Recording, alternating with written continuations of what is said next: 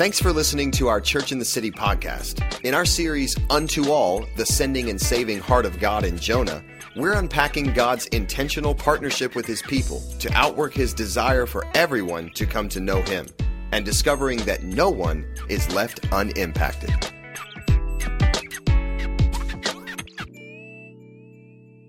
Good morning. It's amazing to be loved. We have some hard work to do this morning, and the reason is because Jonah, if you were here for the last couple of weeks, he's quite the failure at being what he is supposed to be, and that is a light unto the world and a blessing to the nations. That's what God bestowed on the Israelites. That was their burden. That was their purpose in the world, and ultimately that culminated in Jesus. But Jonah is a miserable failure, which means that the first part of what we have to do in drawing contrast, it's compare and contrast day at CITC, by the way. The first thing that we have to do in drawing contrast between the way Jonah is and the way that he should be, which is in line with the heart of God, the sending and saving heart of God, it's just not going to be comfortable. But I want to say that at the beginning because I don't want you to get lost in that, because there is hope at the end. There is abundant, overwhelming hope at the end. All right. I don't know if I'm going to make it through. So we're in this series, Unto All, the Sending and Saving Heart of God in Jonah. So if you weren't here for the last couple of weeks, we'll do a little bit of a recap and catch up, as is the tradition in our TV watching society. 2 weeks ago, on Jonah, the worst behaved prophet in the history of the world, James set up some nice context for us. So you don't have to turn there right now. We'll put chapter 2 up on the screen, but right now just relax and enjoy the show. The word of the Lord came to Jonah, the son of Amittai, saying, "Arise, go to Nineveh." This is a problem for Jonah, as James explained, because Assyria was the country of which Nineveh was the capital. And Assyria was a terrorist nation. They did unspeakable, horrible things to people who were their enemies. And at this time in Israel's history, they are at odds with Syria. And Syria is on their doorstep, as James said a couple of weeks ago. So this is a problem. God comes to Jonah and he says, "I want you to go to Nineveh." And Jonah's like, "Nineveh, Syria? No, I don't think so. I'm not going there." I mean, that would be like God commissioning one of us to go to ISIS. It's about the best modern day parallel. So Jonah, probably not so surprisingly, decides that, he's not going to do this. So we're in Jonah, which is a prophetic book, and then inside this prophetic book we're doing narrative, right? So you're going to be using your story muscle. And so Jonah decides that he doesn't want to follow the commission of God, and he arose to flee to Tarshish from the presence of the Lord. All right, so this is how Tarshish and Nineveh and Jonah's home work out. If my forehead is where Jonah lives, and my left shoulder is Nineveh, and my chin is Joppa, where Jonah sails from, then the very tip of my finger on my right hand is where Tarshish is. And this is literally the edge of the known world. Beyond that point, west of there, nobody knows if there is anything at all. So Jonah goes down to Joppa from his home, and then he goes onto a ship, and he pays the fare for the ship, and he descends into the hull of the ship. All of these things leading him to Tarshish, away from the presence of the Lord and away from his calling. So, rightly, God is not entirely happy with the way this is going. So Jonah's on this boat, he's going the wrong way, and God's like, "Well, this isn't working out for me. I've commissioned this guy to do this other thing. to go to these people that he doesn't want to go to. But it's my world. This is my sending and saving heart. There's nobody excluded from my sending and saving heart. There's nobody excluded from salvation. Not a single person in the entire world, even Jonah's worst enemies. So I'm going to figure out a way to turn this around. So God sends a storm while the ship is at sea. And the storm is racking the boat so badly that it's bending and it's threatening to break into little pieces. And a boat in pieces doesn't function like it's supposed to. So this is dire circumstances for everybody there. So the sailors are doing everything that they know how to do to try to keep this boat afloat. They're throwing cargo overboard. They're doing everything else. Meanwhile, while all of this is happening, Jonah's asleep. Jonah's asleep in the midst of all of this turmoil. He is an appalling prophet of God. He is supposed to be the one who, when he gets the commission, goes because he has faith in God. But he goes the other way in self-preservation, and then while these people are perishing, he's sleeping through the whole thing. So the captain of the ship goes down and smacks him, says, "What are you doing? How can you be sleeping right now? Why don't you pray to your God? We've already been praying to ours and nothing's happening. Maybe your God will be merciful." Which is kind of a slap in the face for Jonah, because he knows that God is merciful. But he's still not doing anything. He's still acting exactly opposite of the way that he is supposed to. He's the light to the world. That's who he's from. That's who he is. He's a light to the world. He's supposed to bring hope to all the nations. And instead, he's just sleeping while all these people are dying. So the sailors are struggling with this storm, and they're all crying out to their gods, and eventually they're like, nothing is working. We need to cast lots to figure out who's responsible for this evil. And they say evil in the text. They said to one another, "Come, let us cast lots, that we know on whose account this evil has come upon us." And they cast lots, and guess who the lot falls on? Jonah. Light unto the world. Hope of nations. Brought evil and calamity instead of light and hope. Jonah is an appalling prophet of God. He is perfectly contradictory to the way that he is supposed to be. And I mean, it gets worse. It gets worse. So finally, when they discern this, they're like, what do we have to do to make this stop? And Jonah says, throw me overboard. Like, you know what? I've had enough of all of this. If I can't go to Tarshish in the south of Spain, which is about as close to heaven as you can get, I'm not going anywhere. Throw me overboard. This is like flipping the bird at God. I'm not going. I'm not going. Throw me overboard. And the sailors, these are pagan people. They don't know God. We don't know what kind of moral bearings they have, if any. These sailors don't do it.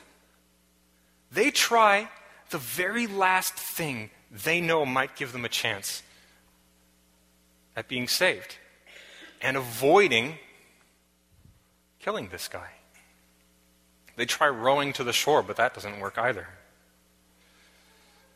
So finally, they give in, and they pitch Jonah over the side of the boat.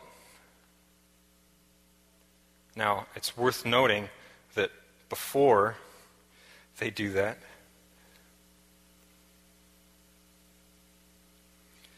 they prayed to God, and they said, "O Lord, let us not perish for this man's life, and lay not on us innocent blood. For you, O Lord, have done as it pleased you." The sailors are using the name Yahweh, which is the name of Israel's God, of Israel's covenant God. Not generic term for God. Israel's God. They got that name because Jonah identified himself as a prophet of Yahweh. This is what Jonah was supposed to do when he got on the boat and the storm commenced. This is what he was supposed to. This is his act. These are his words being stolen out of his mouth by these people who just 10 minutes ago met God and are outdoing him in his prophetic work. I mean, Jonah even identifies himself as a pious person. He says, I am a Hebrew, and I fear the Lord, the God of heaven. I beg to differ. I think he fears the Ninevites and not the God of heaven. So, rightly, the sailors are terrified. They don't want to throw this dude over the side of the ship unless they've tried everything. Because if his God is Yahweh, the one who made the land and the sea that's trying to kill them, they don't want to make Yahweh angry by killing his servant. There's no, we hope another boat's going to come along and pick this guy up. This is the end. They are going to kill Jonah if they throw him over the side of this boat. So they say this prayer, and they beg for mercy from God, which is a great irony of the universe that they are doing this, and Jonah, the prophet of God, is not, who God was sending to Nineveh because of his great sending and saving heart, which excludes nobody under the sun ever. They say this prayer and sort of cross their fingers, and they pitch Jonah over the side of the boat. And then everything becomes calm. And once again, they outdo Jonah. The men feared the Lord exceedingly. Jonah claimed that and didn't do it. These men did it and then claimed it.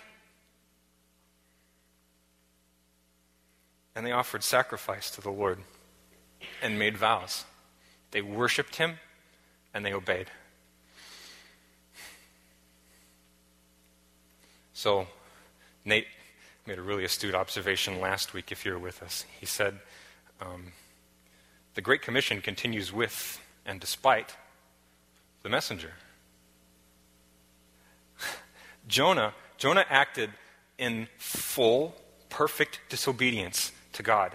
And God still saved people along the way. God saved the people on the ship. They became worshipers of God, even though Jonah was acting in disobedience. I have to tell you right now, that is all the hope I have in the world for doing anything I do in the name of Jesus, including this morning.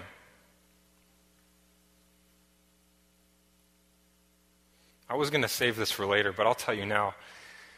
I am no different from Jonah.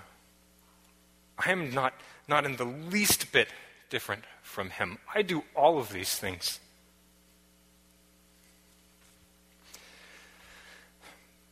So that God acts despite the disobedience of his servant is a fountain of hope for me. And that's not even the best part. We'll get there later. So here we are. Now we are at our text. If you could go to the next slide for me. Nowhere to run. We're talking about obedience and the presence of God. So Jonah is overboard. The sailors are safe, but Jonah is overboard. And this is it for him. This is the end. This is what, this is where he thought that he was going to die. He was like, throw me overboard. I'm done with this. I'm not going to Nineveh. You can't make me do that. I will die before I go there. And so he's in the middle of doing that, he thinks anyway. But we read in verse 17 of chapter 1, and the Lord appointed a great fish to swallow up Jonah. that's not very linear, you know? Like, if God was going to save someone from this caliber of peril, he has everything in the universe at his disposal, every atom, and even the ones that don't exist, because he can make them at his disposal. But this is how Jonah is rescued. It couldn't have been another boat miraculously, like some other sailors who happened to be going the other way towards Nineveh. You know, it couldn't have been like a herd of dolphins and he rides on the back and shows up with seashell armor and a trident and Nineveh repent. Of all the things, God has him swallowed by a big fish. By the way, let's take an aside right here. Imagine you're drowning, and you know that you're drowning, and then you get swallowed by a fish. As if the trauma of drowning itself isn't enough, which is a horrible, horrifying reality to live, he also has to somehow absorb the trauma of being swallowed by an enormous fish. But this is so intentional, because that word, swallow up, is the same word used elsewhere in Scripture for destroy. This is biblical spanking. God is putting Jonah in time out. He's like, you're not going anywhere until we have a face-to-face, until we come to an understanding, until we are reconciled. Jonah is sequestered, and all that frantic action from the first chapter, all the running around, the leaving, the escaping, all of that stuff slows down to a dead halt, and Jonah is stuck in the belly of a fish for 3 days and 3 nights. It's serenity. This is prison. And the only people in this scene are God, Jonah, and the fish. It's one-on-one time for Jonah.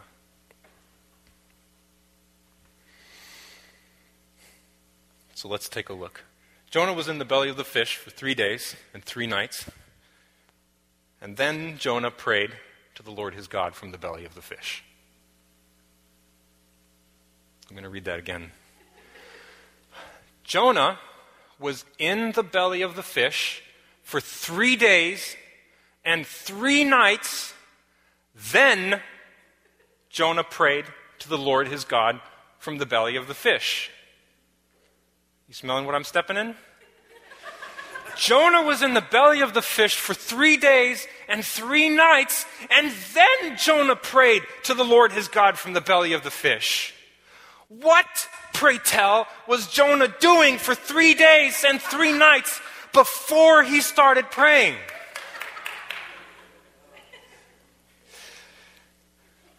Jonah has refused to obey God. He is doing his utmost to get away from God and to escape the responsibility God is placing on him. I find that completely staggering. If he wasn't unconscious, this is unconscionable. This is literally the longest, most spitefully sustained pout ever. And let's take a step back. This man is from the people who are supposed to be a light to the world, who are supposed to be a hope to the nations. That's who this is, and this is his behavior. I don't know about you, but I'm curious to see what he has to say. Because after that, this had better be good. So Jonah prayed to the Lord his God from the belly of the fish, saying, I called out to the Lord out of my distress, and he answered me. Out of the belly of Sheol I cried, and you heard my voice. Sheol is right. God let him go there. God let him go as close to getting away from God's presence as he dared, right to the edge. Sheol is the Hebrew term for where people go when they die. Out of the belly of hell I cried. That's a reckoning with reality. And you want another glimpse of hope? And you heard my voice.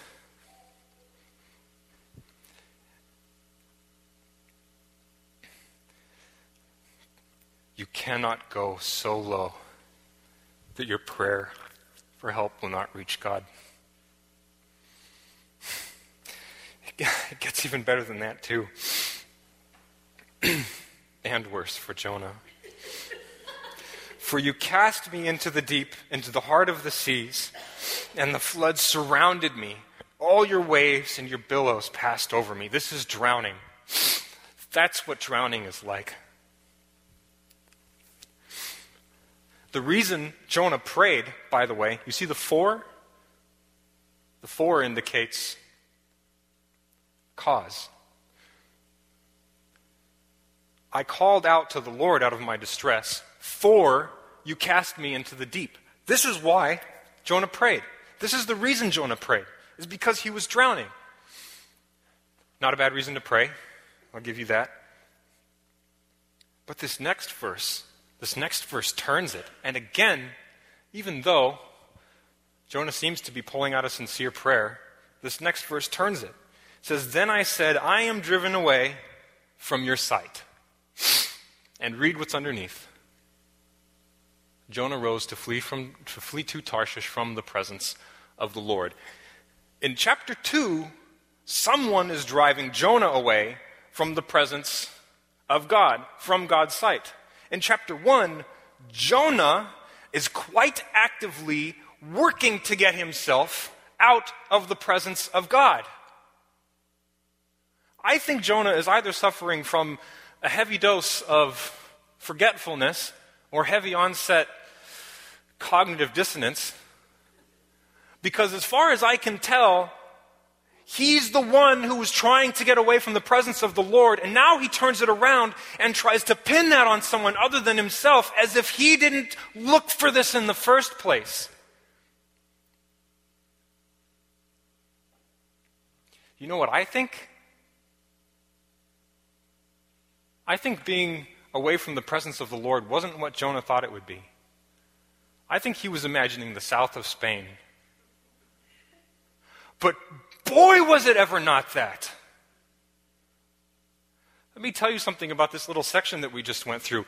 God, in this first little period, has created the circumstances that were required to get Jonah to stop running from his presence and turn back to him. This is what it took for Jonah. God set up exactly the circumstances that he needed to get Jonah to stop, to get Jonah to reckon with God,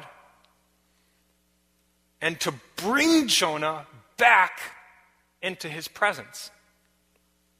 Now, God is omnipresent, so in truth, Jonah never actually escaped, and escaping was a fool's errand in the first place. But you know what he's trying to do. He's trying to get out from under the rule of God. Because the second half of verse 4 says, yet I shall again look upon your holy temple. God's holy temple is the seat of his authority. That's what Jonah wanted to get away from. What he really wanted to escape was obeying God.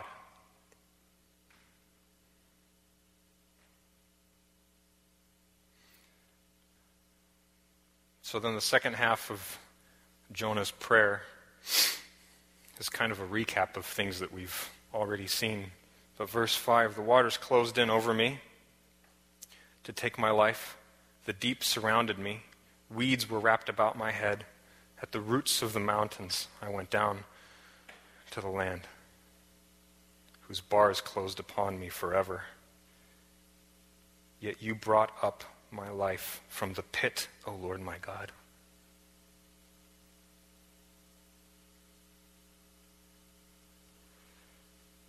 It's true. It's true. Jonah says, I have been cast from the presence of God. But he's the one who ran away. And now when his situation is dire, now when he's the one that might actually have to pay, he prays. This is an ATM attempt at God. You say that you're like this, so save me. This is the man who's supposed to be the light to the world, who's supposed to be part of the people who are the hope of nations. And the amazing thing is that God still delivers him. Despite his actions, despite him presenting himself as the antithesis of what he's supposed to be. When my life was fainting away, verse 7, I remembered the Lord and my prayer came to you into your holy temple because God was listening, because this is what God wanted, because God sequestered him so that he could have a one-on-one, so they could reckon and be reconciled so that the Great Commission could continue. And verse 8, this just kills me.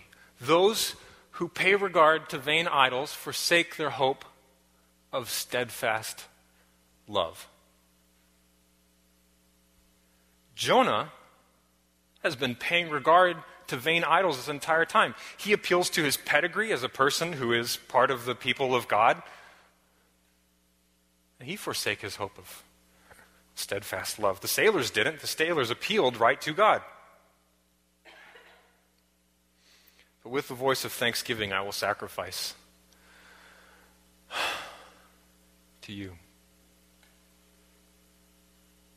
What I have vowed, I will pay, and salvation belongs to the Lord. The interesting thing about this is all true. These things are all true of God. But Jonah is just using God like an ATM. He's saying, you're like this. You say that you're like this. So be like this. And as it turns out,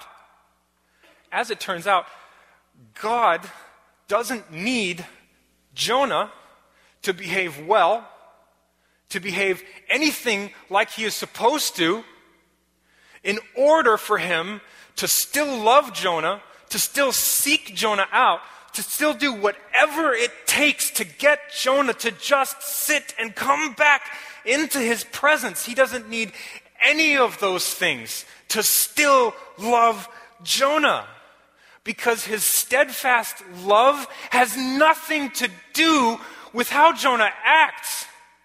It has to do with who God is. No matter how hard Jonah tries, he cannot escape God. Because God has no desire for him to perish. And he has full desire for Jonah to come back into his presence.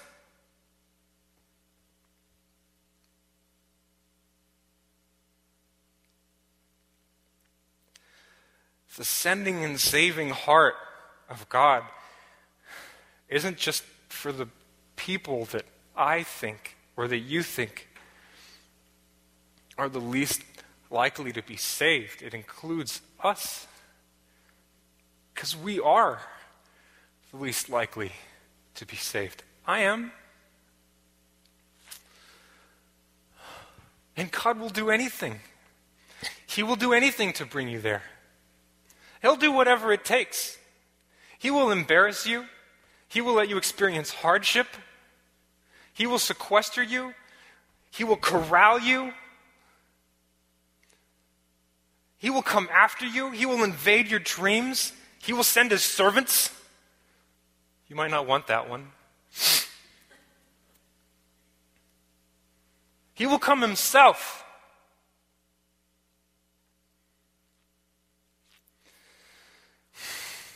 He will do anything. He will do anything to bring you back into his presence. He will even sacrifice himself. Just like he did on the cross.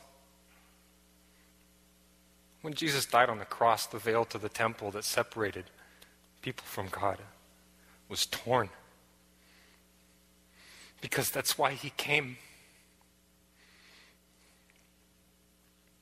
He came and did everything he could to bring us back to him, to bring us back into his presence.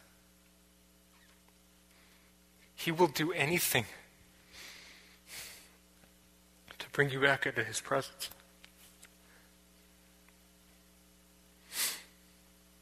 And you don't have to be any particular way. Jonah had a 100% failure rate. 100%. And God still comes after him because of his steadfast love.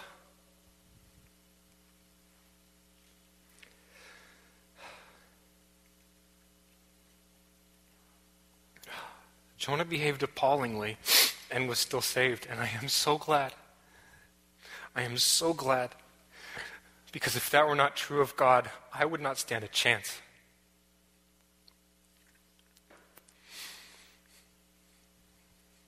If you have never lived in his presence, this is the moment. You don't want that. But this is the moment.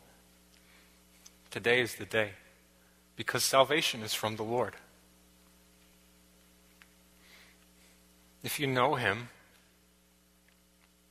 but you've been running, this is still the moment. I mean, you can take heart that he'll do whatever it takes, but you got to ask yourself what you want to live through. Isn't it better to run to him? To know his mercy? To know his steadfast love that has nothing to do with your performance? That can reach as far down as you could ever hope to go? If you know him and you're running, stop. Come back. And if you fit neither of those categories, then with a voice of thanksgiving, sacrifice to the Lord.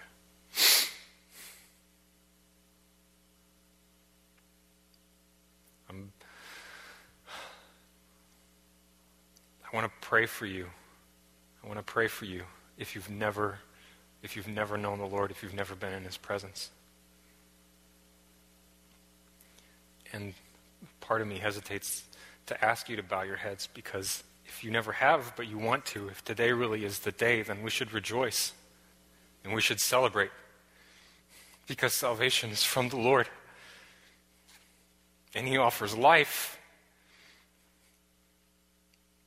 If that's you, would you let us know? Would you raise your hand? Or come down? We want to rejoice with you.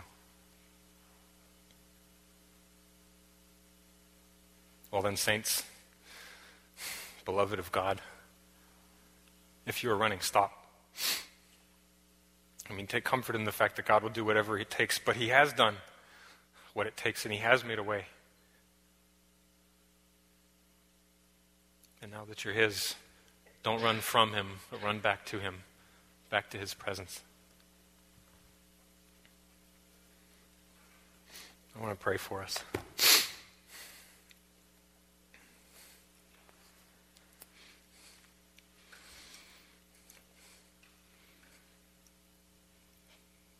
God of dry land and sea, your loving kindness is everlasting. You are the real hope of nations, and you are the real light of the world, and we love you. We want to draw near to you. Send your presence, God. Shatter our idols into dust.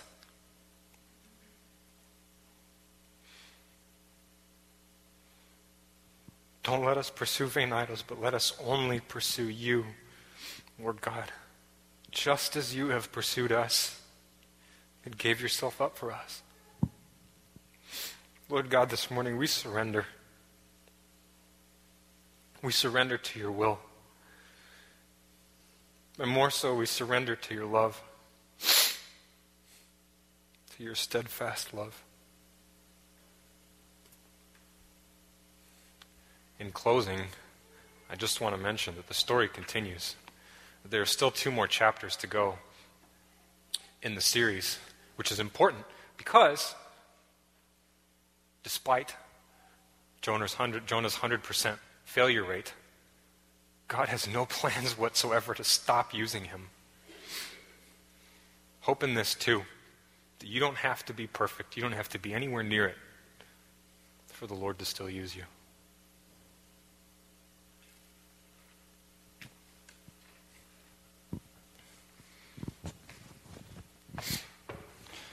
Hey, thanks, Mark.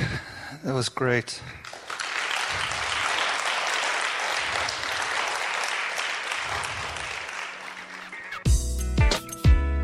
Thanks for listening to this Church in the City podcast. For more information about our church or to listen to other messages, visit churchinthecity.us.